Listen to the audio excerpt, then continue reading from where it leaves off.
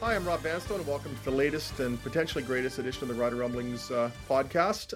We're very pleased to have with us today Philadelphia Phillies fan, Britt Dort, who is also noted for her coverage of the Saskatchewan Roughriders for CTV Regina, and lately and doing a tremendous job as a sideline reporter for TSN. Britt, thank you so much for taking the time with us today. I don't know. People are going to think I paid you off to write that intro. That was so nice. Thank you. And how about you're welcome. Yeah, that's. I'm a Mets fan, so it hasn't been the greatest last few weeks in my life. Yeah. And how's this for a smooth segue? Not the greatest last few weeks for the Saskatchewan Roughriders. What a year to start covering the Roughriders, Britt. What has it been like following this team? It's not the greatest starter kit in the world as far as somebody covering the Roughriders. Yeah, I would say I remember at the beginning of the year, I kind of chatted with all of you other members of the media, and you guys kind of gave me a warning of what I should expect. And then I would just say the storylines have written themselves this year. I haven't struggled to find stories with the Riders. I haven't really hit a lull in the season because, I mean, the CFL season can feel long and kind of feel like you're doing the same thing over and over. But every week we have something new to talk about. And even though we're on a bye week, next week when they return, we're going to have something to talk about. What do you make of this season and the roller coaster that it's been? I don't really know what to say about this season. I would say I've remained hopeful because they've remained so hopeful. I mean, you've been in the scrums with head coach Craig Dickinson, quarterback Cody Fajardo, and even when they didn't win a single game in September, they still seemed fairly upbeat, which I think put us in a little bit of, a spot where we felt motivated that, hey, this team still might be able to pull through. But I would say at this point, my hopes are dwindling, and I would say there's not a lot left for this team. It's just it's so weird, especially with Ottawa beating Montreal last week, and now Ottawa's injected itself into the equation. So you got to monitor what the Red Blacks are doing, what the Hamilton Tiger Cats are doing. It almost and then the Rough Riders, for their part, they have to play the Calgary Stampeders twice. So that to me seems to be the tallest order, irrespective of whatever happens with Ottawa and Hamilton. Can the Rough Riders beat a Stampeders team that, by all appearances, will have something to play for right through to the end of the regular season? How does that happen when you look at how the Stampeders are playing and comparatively how the Rough Riders are playing? I guess that's why people still enjoy CFL football, though, because there are so many teams battling for so many things this late in the season. It's not a write-off. People are writing off the Riders, but technically there's still the slim chance that there could be something that comes out of this Rider season. So maybe that'll keep some Rider fans still engaged. And that last home game that's coming up on, I think, the 22nd, we'll still see fans, excited because who knows? They could pull something out against the Stamps here. I mean, I've written them off, I think, in August, September, and October. Now, am I going to end up looking foolish here? Well, I don't know.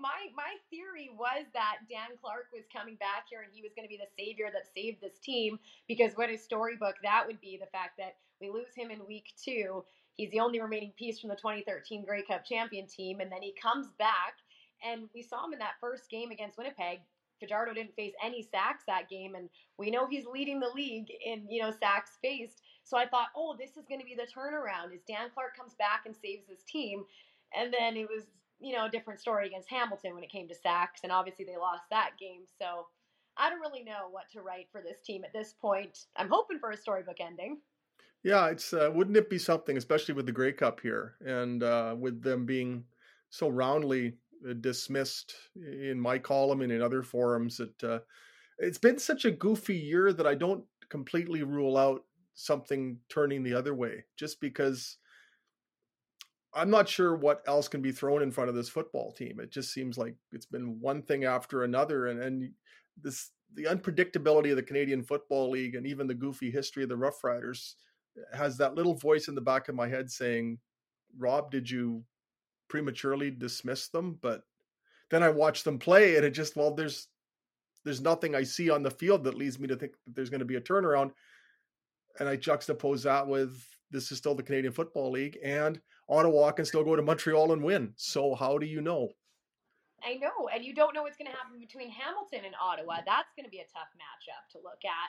I can't make any predictions right now. I'll tell you that much. Every prediction I've made for a Rider game this season, I think I've gotten wrong. So, Well, I hope you haven't been wagering then. definitely not. I mean, a week ago we were looking at Hamilton versus Ottawa toward the end of the year and thinking, okay, the Rough Riders want Hamilton to not dominate that series, and now it's whether it's Ottawa wins or Hamilton wins. I'm not sure what the benefit it is to the Rough Riders either. With Ottawa clawing itself back into the equation, I guess ideally there's a split between those two teams, but I never thought I'd be talking about the Ottawa Red Blacks. In any manner with respect to a possible playoff berth or any effect on the Rough Riders. So maybe Bob Dice and the Red Blacks can influence matters a bit. I did not see that one coming at all. Anyway, it's been hard, and I feel like we focus a lot more on the West because we're out here covering the Riders in the West Division more so. So yeah, I almost feel like the East Division got written off early because they were not as competitive. That same thing, I don't feel like I've paid a lot of attention to them unless I'm covering a game where a team's involved. That all of a sudden, yeah, we find ourselves looking at the Red Blacks and at the Ticats, and now I guess I'm in a position where I should be paying attention to them. I know it's and early in the year it was East losing handily to West, East losing handily to West, and now it's reached the point where there's a lot more East versus East games. So I think that has changed the equation a bit, and the East teams don't quite look quite like the soup cans we thought they were going to be earlier in the year because it's hard to play each other, and that's balanced the scales a bit. And I just didn't think there'd be a compelling reason to watch any of those teams at this time of year. But I didn't think there'd be a compelling reason to watch Saskatchewan versus Hamilton. I mean, a few weeks ago, earlier in the year, you're looking at the Riders' schedule and you're thinking, okay, they've got 3 out of 4 against Winnipeg, and the rest game will be Edmonton. And then you're thinking they got 2 against Calgary at the end of the year, and that the rest game will be Hamilton. And it turns out the Hamilton game had larger implications than anyone had imagined. I did not see that coming, but I didn't see this coming when they were 4-1 either. So, or 4-2 or 4-3. Yeah. It's weird. It's felt like it's just unraveled since that touchdown Atlantic game. And I don't know if that's the one that I hold the most hostility toward, because I truly believe they should have won touchdown Atlantic. And ever since then, it's just felt like it's been this roller coaster. So I think I hold that one with the most. I don't know. It upsets me the most because I think that they should have won that game in Atlantic Canada. Yeah, and that, I mean, it was winnable for them. They had gone ahead, and then Cody threw the pick 6 to Wynton McManus, and that's sort of been an underrated play and an underrated, I think, turning point in the season. I think you've really identified it well. I mean, something I should have occurred to me 2 months ago, probably. I mean, there's so much is made, and I've made so much about how the July 8th Garrett Marino game was a turning point in the other direction, but there were games after that, and that touchdown Atlantic game, one that was so winnable and one in which they really didn't play that poorly. I just wonder if that pick 6 ignited things or was a catalyst for the team's woes as much as anything that may have happened on July 8th or after July 8th. And that game will probably come back to haunt them. Yeah, and there's a couple moments that I can think of that are haunting. I mean, a few weeks ago when Brett missed a few of those field goals that could have won them the game. I also think of that game and I get frustrated because I think they could have won that. I mean, there's a lot. They should have won against the Elks too. They should have won in Hamilton. There's a lot of coulda, woulda, shouldas. I don't know. And I mean, I'm coming off bias, but I'm getting biased for the frustration of covering this team and seeing their potential and them not reaching it. I'm not biased because I want them to win. I'm biased for that reason. Yeah, and I mean, I look at that team and I still think there's when I look at the roster, I don't see that's an unsalvageable football team. I mean, I'm extremely old. I don't think your parents were probably even alive when I watched the Rough Riders go 2-14 in 1979 and 1980. I saw them go 3-15 in 1999. I saw them go 3-15 in 2015. I mean, I've seen these bad seasons, but I looked at those teams and there just didn't seem to be anything on them, or virtually anything on them where you could look at it and say, well, they could have done better. But I look at this team and there just seems to be more there. I mean, it's got the kind of defense that I think a team needs to maybe not win a championship, but certainly contend for one. And they held Hamilton to 18 points last Friday and lost. So the defense is certainly there, and that's something that's been lacking from a lot of really bad teams over the years. Well, and if you look at the offense, I mean, a healthy Duke and a healthy Shaq was the biggest thing at the beginning of the season, and we haven't been able to see both of them together do that really at all. And then now when the running backs take a hit with no Morrow and no Hickson, if you had a Hickson that was healthy, a Morrow that was healthy, a Duke that was healthy, and all the receivers, when you have like Braden Lennius, everybody, if you had a healthy receiving core and healthy running backs, this team I think would be competitive and the record would look a lot different. And I mean, every team's dealt with injuries, so you can't just play the injury card. But I truly think if this team was fully healthy, they would be in a lot different of a position.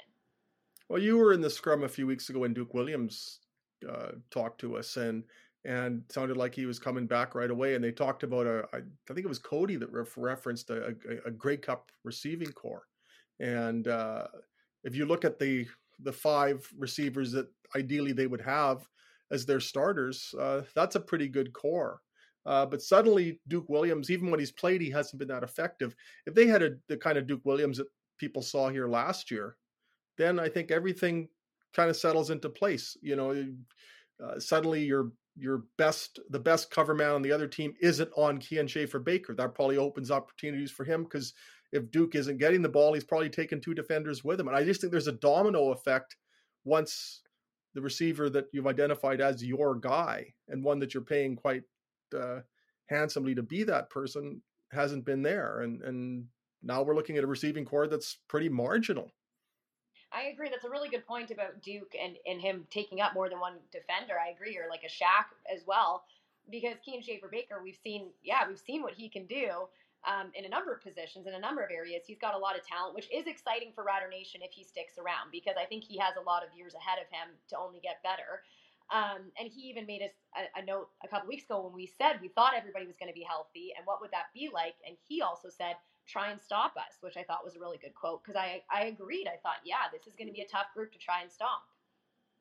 Well, you even look at the running backs. I mean, and again, I go back to the July 8th game against Ottawa, but Jamal Morrow was playing well. Frankie Hickson ripped off the 53-yard touchdown run. They had this 2-headed running back situation that was the most effective the Rough Riders offense has been this season, is when they had those running backs complementing each other so well. Even if they were to have one of them at this stage, I think there would be a semblance of a threat from the offensive backfield. But then you go to Keenan LaFrance, and then you go to Shaq Cooper, and I guess if there's good news, it sounds like from what Craig Dickinson was telling Michael Ball on CKRM on Monday, it sounds like Jamal Morrow was going to be back for the Calgary game. So how much would that mean? Yeah, you know what? That really can mean a lot. I mean, what was he, third in rushing yards in the league, and he'd been out for a number of weeks, and he was still sitting, I think, in third. So I mean, that shows you what he can do, and what he's been able to show Hickson. Like, when you talk to Frankie, he constantly says, yeah, we're Mario and Luigi, but he's also been able to share how much Jamal has helped him. And I felt like we saw that with Frankie when he had to step up when Morrow was out. And then, yeah, when you lose both of them, it was like, okay, well, who do we put at running back here? And you saw the struggles, rightfully so. Those guys basically got thrown in, but it would be nice to see Morrow come back. I think that could play a huge role against Calgary, because how are you going to get through that defense? Well, Morrow might be your guy. And Morrow is also a threat in terms of receiving too. I mean, he was, in terms of combined yardage, he was so effective, and maybe that liberates the passing game as well, and it gives Cody a quick release option when I would think inevitably there's some pressure that's being exerted. I just wonder if not enough has been made about Jamal Morrow not being there, because he was, to the extent that they've had a catalyst on offense this season, I think he's been it. Well, and if that's going to relieve some pressure on Cody, that could be a big difference, because it feels like he's not given time. But I mean, again, you can blame the O-line, or I don't know who you blame on that, but I mean, it seems everybody's blaming somebody. I've been doing some blaming. People have been blaming me. Nobody's been blaming the media as a whole yet. So maybe the Trump, the Trumpian response hasn't yet emerged. But what kind of feedback are you getting from viewers? What's the tenor of the correspondence that you're fielding? You know what? I feel like you guys write the tougher articles and you ask the tougher questions. And I will say that I don't quite as often. Maybe I need to be doing that a little bit more to get a little more out of them. But I would say most of my feedback is more people coming at me for my on-air performance than my Really? writer knowledge or my writer writing or stories. I feel like nobody's really been frustrated with me personally, which is nice so far. I mean, there's a couple people who've been frustrated with how I am on air, but not when it comes to my riders and what I'm covering. But I mean, there's people, I think the biggest thing has been the Marino thing. And it seems like there's a 50-50 split amongst that. And maybe you've seen that too.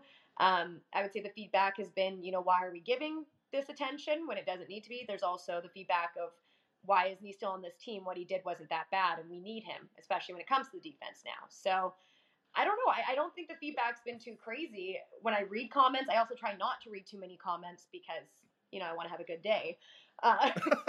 We've been there. But yeah, I would say the Marino thing's been the biggest thing. Or now recently, I mean, you've been seeing it, people calling for coaching changes and quarterback changes, whether that's next season or to finish off this season. I don't know. But that's been the feedback the last couple weeks has been maybe a clean slate, cleaning house. I remember the Marino thing when they cut him, and then I remember Craig Dickinson saying that the team was in a really bad headspace their first practice back. And to the, you mentioned that even in terms of public opinion, there's a 50-50 split, but I can't imagine that within the locker room, and even Craig Dickinson alluded to it. I mean, there were some players who were disappointed or perhaps upset over that. So you just wonder what effect that had internally in terms of the perception. I mean, the fans have their own theories, but if something monumental like that happens internally, what does that do to a football team when clearly there was some frustration? And I'm sure there was I'm sure there were players in the team who thought this should have been done and maybe done in July. And I'm sure there are players on the team who feel that he should be here. So what does that do to a team? I absolutely agree. I think that is one of the dividers probably amongst the team this season and maybe still affecting them now. But it's a situation that I think you're never going to win in. It doesn't matter the player or the context. I think anytime you cut a player, there's people that maybe don't think that he should have been cut. And I mean, if you look at the struggles of defenses, when the defense has had struggles, so you look back on, I was thinking about it on Friday night when Hamilton was running the ball for the better part of 7.5 minutes of the fourth quarter and the Rough Riders couldn't stop them, and Hamilton was moving the ball into the wind. And I'm thinking, man, if they had somebody more forceful at defensive tackle, maybe this could have been thwarted, not only with Garrett Marino no longer being there, but with Anthony Lanier II being unavailable. Yeah, I think not having Lanier right now, definitely missing Marino, but not also having Lanier. I mean, that defense has taken a major hit, but the defense is still strong. Like when you have Larry Dean back in there, I mean, Sankey's very strong, Moncrief's strong, so they do have key pieces. But I would say without Lanier, it'll be nice if we can get Lanier back before the end of the season. I said we there, not we. If they can get Lanier back, again, remaining unbiased. Of course. What's it like with your dual role doing the sidelines? What kind of opportunity has that been, and how cool has it been? It's been awesome, and I can't say enough about the wonderful people that I've been able to work alongside and that have accepted me. I mean, I'm the rookie amongst the league and amongst all these amazing personalities that do these games, both on camera and off camera. They're wonderful people, and then even just the teams I've been able to cover. I think I've had a chance to cover about 5-ish teams amongst the league, probably. And every player, coach, everybody that I have met in these organizations has been very amazing to me, like respectable, like just class people. I love them. I've absolutely loved every experience. I cannot say I've had a bad experience with an athlete or coach. And I've also covered the Elks a number of times, who we know hasn't been a team that's seen a lot of success in the last few years, and they've still been wonderful people. I've always wondered, it can't be the most enviable situation to be in, but talking to players at halftime, there's sometimes the players look like they just do not want to be there. And their preoccupation, of course, is the game as it's progressed to that point and what remains in the game. What is it like dealing with players in those situations? You know what? I guess the last game I covered was kind of a blowout between the Bombers and Elks. So that one was a little harder to talk to Edmonton coming out of the half.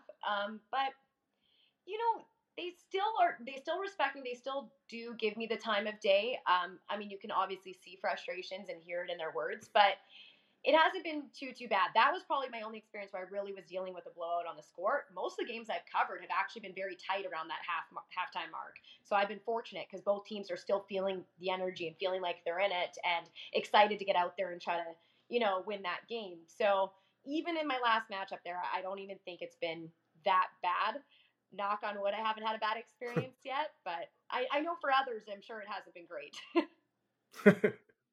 What's it been like overall? I mean, you were on CTV Morning Live and did tremendously there. And as I understand it or recall it, this is something that you really, really wanted to do as far as covering sports. How did that come about and how were you enjoying that? Yeah, you know what? I never even saw myself as an on-air person. I always just wanted to work in sports. I didn't really care what aspect it was. And I was on the morning show and I loved that job. I had a great crew, everything about it. And honestly, in a world where you didn't need to sleep, I would work both jobs because it was so much fun. But when this position opened up, I couldn't not try to go for it because I just thought, well, this is what younger Britt dreamed of, was to work in sports. So, I applied for it and very blessed. They gave me the position. And then next thing I know, TSN was reaching out and asking if I could, train with them and work with them. And it's, again, like, they are the most wonderful crew, most wonderful company, most wonderful people that I've ever worked with. And they gave me a shot. Like, I think it's just the fact that I've been given these shots. I don't know who's paying them off too. They're paying you. And yeah, I've just been blessed with so many great opportunities. I can't even begin to thank enough people. Well, people just don't hand these things out like gifts, though. They have to be earned and merited. So do keep that in mind when you're being so self-effacing. Well, thanks, but we'll see where it goes from here. Hopefully they like. What was it about young? I'm sorry. Said hopefully they like me enough to keep me. What was it that kind of made younger Britt want to do this? I do think it's just growing up in a very sporty family. My brother and my dad are very big when it comes to sports, like diehards for their teams. So, it was always very important to, watch our team when they were on TV. And then we would sit and, digress the games and what we're doing poorly, what we're doing. Most of the time it's what we're doing poorly because we don't cheer for a lot of winning teams.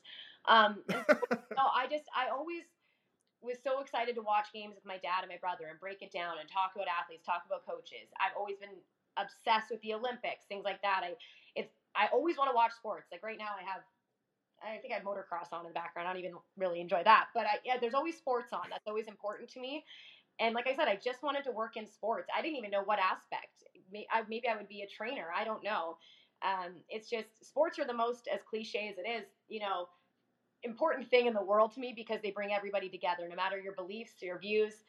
You can always find common ground for people who like sports. So I love them for that reason.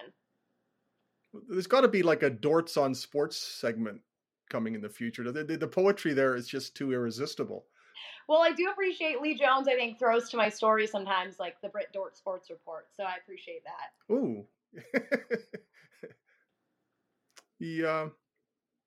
I think I've finished hitting you with all my insipid questions. Is there anything you'd like to add? Anything that comes to mind?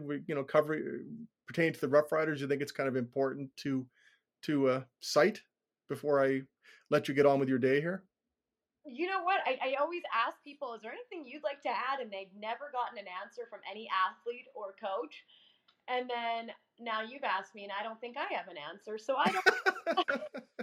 So now I got to stop asking others that. No, you know what? It's been a privilege. It's been an honor. And to work alongside you, Rob, also is amazing. The fact that you even asked me to be a guest on this, what a privilege. So I appreciate it.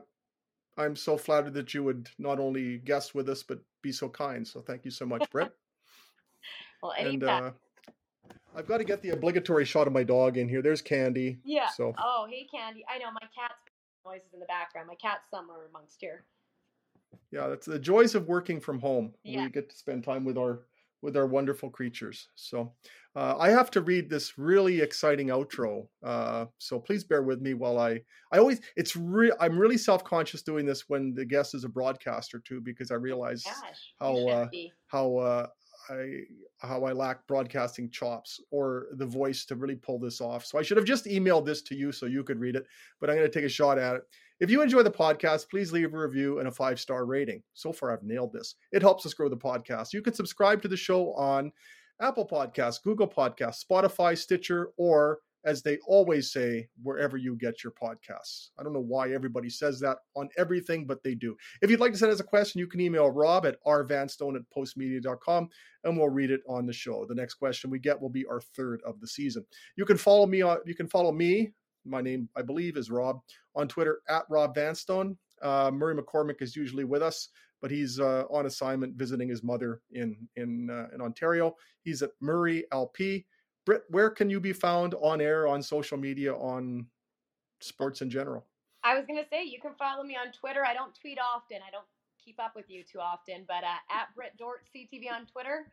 And yeah, I think that's it. You can follow. I think there's a Facebook page for me, Britt Dort TV, maybe. I don't even know. Perfect. Well, Britt, I can't thank you enough for doing this. So we'll see you at practice next week, and who knows what awaits us in the 2 games that remain, and maybe more. I'm going to say can't wait. For Britt Dort, I'm Rob Vanstone, and we will do this again next week. Thanks so much for your time, and have a great day.